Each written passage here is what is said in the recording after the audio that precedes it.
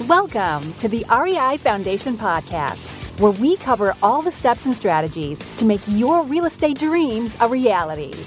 Now your hosts, Jason and Peely.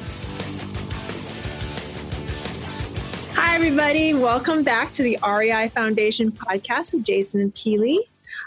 We are introducing our new day. This is Monday, so we're doing Multifamily Mondays with Kevin Dowling. Welcome back, Kevin. Thanks for having me. Good to be here, guys. Awesome. So the reason why we started doing this is because we're having so much traction in this field that we need a whole day just to talk about it. And we've been going back and forth as to what we should do for our first episode. But what we're going to do is have Jason and Kevin basically give you all the information that they give their investors on a monthly basis. So I'm going to let you guys take it from here. If I have any questions, I'll let you know. But okay, here you go. Here's Jason and Kevin. Yeah, I think the best thing that maybe hopefully will help people out there is that it's one whole thing about actually finding a property, getting under contract and closing the deal. But what happens when you actually close a deal? And that's one of the steps that we had a plan in place. And now there is having the plan, and then there's implementing the plan, and then past that, seeing how well you can implement the plan. So right now we're on the newer side with the most recent acquisition of putting this plan in progress. And Kevin, you want to jump off with a little context about some of the steps we're taking to make this a better property? Yep. So we're 2 months in. At the 30 and 60 day mark, we've implemented the rent raise program right now. So we've identified kind of grossly underpaying tenants, not that they're bad tenants, but we've identified them to potentially have procedures to bring them closer to market. Also, we've identified month-to-month leases and upcoming leases that we are targeting to bring to market. So as those units come due, we're turning them pretty quickly. And in conjunction with that, we just finalized, and this week we finalized our construction budget. So we have a 60-day plan to get the first phase of all of our construction items through our CapEx, our capital expenditures done within the next 45 to 60 days. Some of those items include some water savings initiatives, so replacing the toilets to hopefully bring the water bills down by 25%, and then some other items to enhance and efficiency initiatives and additional water initiatives as well. Perfect. And one of the most important points that we did, literally day one, we said, okay, maintenance staff, it's our property now. Let's go out there and make sure that we are fixing all the deferred maintenance for all the tenants who out there who had open tickets for items that the old seller had basically just neglected. So we probably had a good 20 of them that were open tickets, some minor, some a little more major with some water leaks, et cetera, that just had not been handled. So we want to make the tenants know that we're here. We want to make this property better for them. So when they see us increasing the rents, that we're giving them reason because we're trying to make this a better place to live. Another thing we're doing is we are in negotiations for a cable contract. There's a couple different options you could do for this. A bulk or a non-bulk. A bulk contract basically means that you are going to have a cable company take on the property, and then they would bill us directly for the cable, and we would be in for getting reimbursements from the tenants.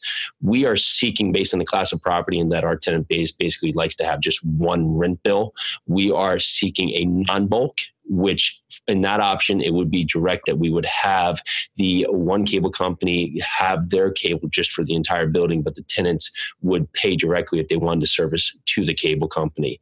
Big draw for this is we also would get a share of the revenue from the cable company, whichever option we chose, and we'd also get a per door with royalty for signing up for this exclusive right to the cable company. So we're still in negotiation for that, but that's one of the main things that we're really targeting on just to add some value to the property. And one of the additional items that we're targeting that's unique to this property is a storage component. So that should hopefully give us an additional revenue stream. We have pretty good size storage areas or just open areas in the basement. So what we're doing right now is building out 10 storage units as kind of like a pilot program to see if we can get those quickly rented out somewhere in the range of $35 to $40 a month in addition to the rents per month. And then once we get those first 10, we probably have room for 40 total storage spaces. Wow. Yeah, that'd be It's great. a great revenue stream. Yeah, and it just came up that we were down in the basement inspecting a few of the boilers, some of the mechanicals, and the maintenance guy who was on site prior to us taking over, who is no longer there with us, as to our choice, had used this primarily as a wrestling area for him and his friends. So there was wrestling mats over there, but there was a massive amount of storage down there. And once they actually got all of their junk out of there, you have a space that we just had to figure a way to utilize this. And this came up to a different context. We've seen this work on other properties in the area, not relatively close to us, but now this allows us to use it for our tenants, but also open and expand this to all the other 600 units that are basically right around our property. Yep. And then some of the other items that we employed within the first 30 days, we switched over from a security deposit to a non-refundable move-in fee. Also non-refundable pet fees as well. So additional revenue streams as the tenants are moving in. There were also tenants that had existing pets in place. So when a new tenant moves in, they're paying a pet fee to move in, but also an ongoing monthly pet fee per pet. So just additional revenue streams per unit. Nice. Got our new signage up. Looks amazing. The last signage looked like it had been used for shotgun practice. So we could have basically put up anything to make it better than what it was. So that looks great. Landscape is looking very nice out there. We're psyched with that's going on. And Ray has started in the office. That's our new on-site manager. Very excited. He's gone through his training period. And the office was so large prior, it was actually split up and had 2 additional rooms, a bathroom, and a kitchen to it. So we were able to put up a wall, still have a sizable office, and turn that into a 2-bedroom unit that now adds additional income to the property. So that was a great find. Just was basically delegated for this property where we're able to do that. We are paying utilities on our property because on that apartment, because it is still tied with the office. Yep.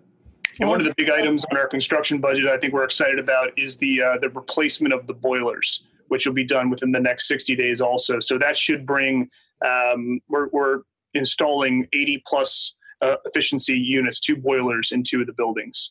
Yeah, they're running at best at 40% right now. So right now, if you could see the value just based on those numbers, if you know nothing about anything with mechanicals, is that we're wasting so much in utilities, and this isn't all owners paid property. So anything we can do to cut down our utility bill just will add to our bottom line.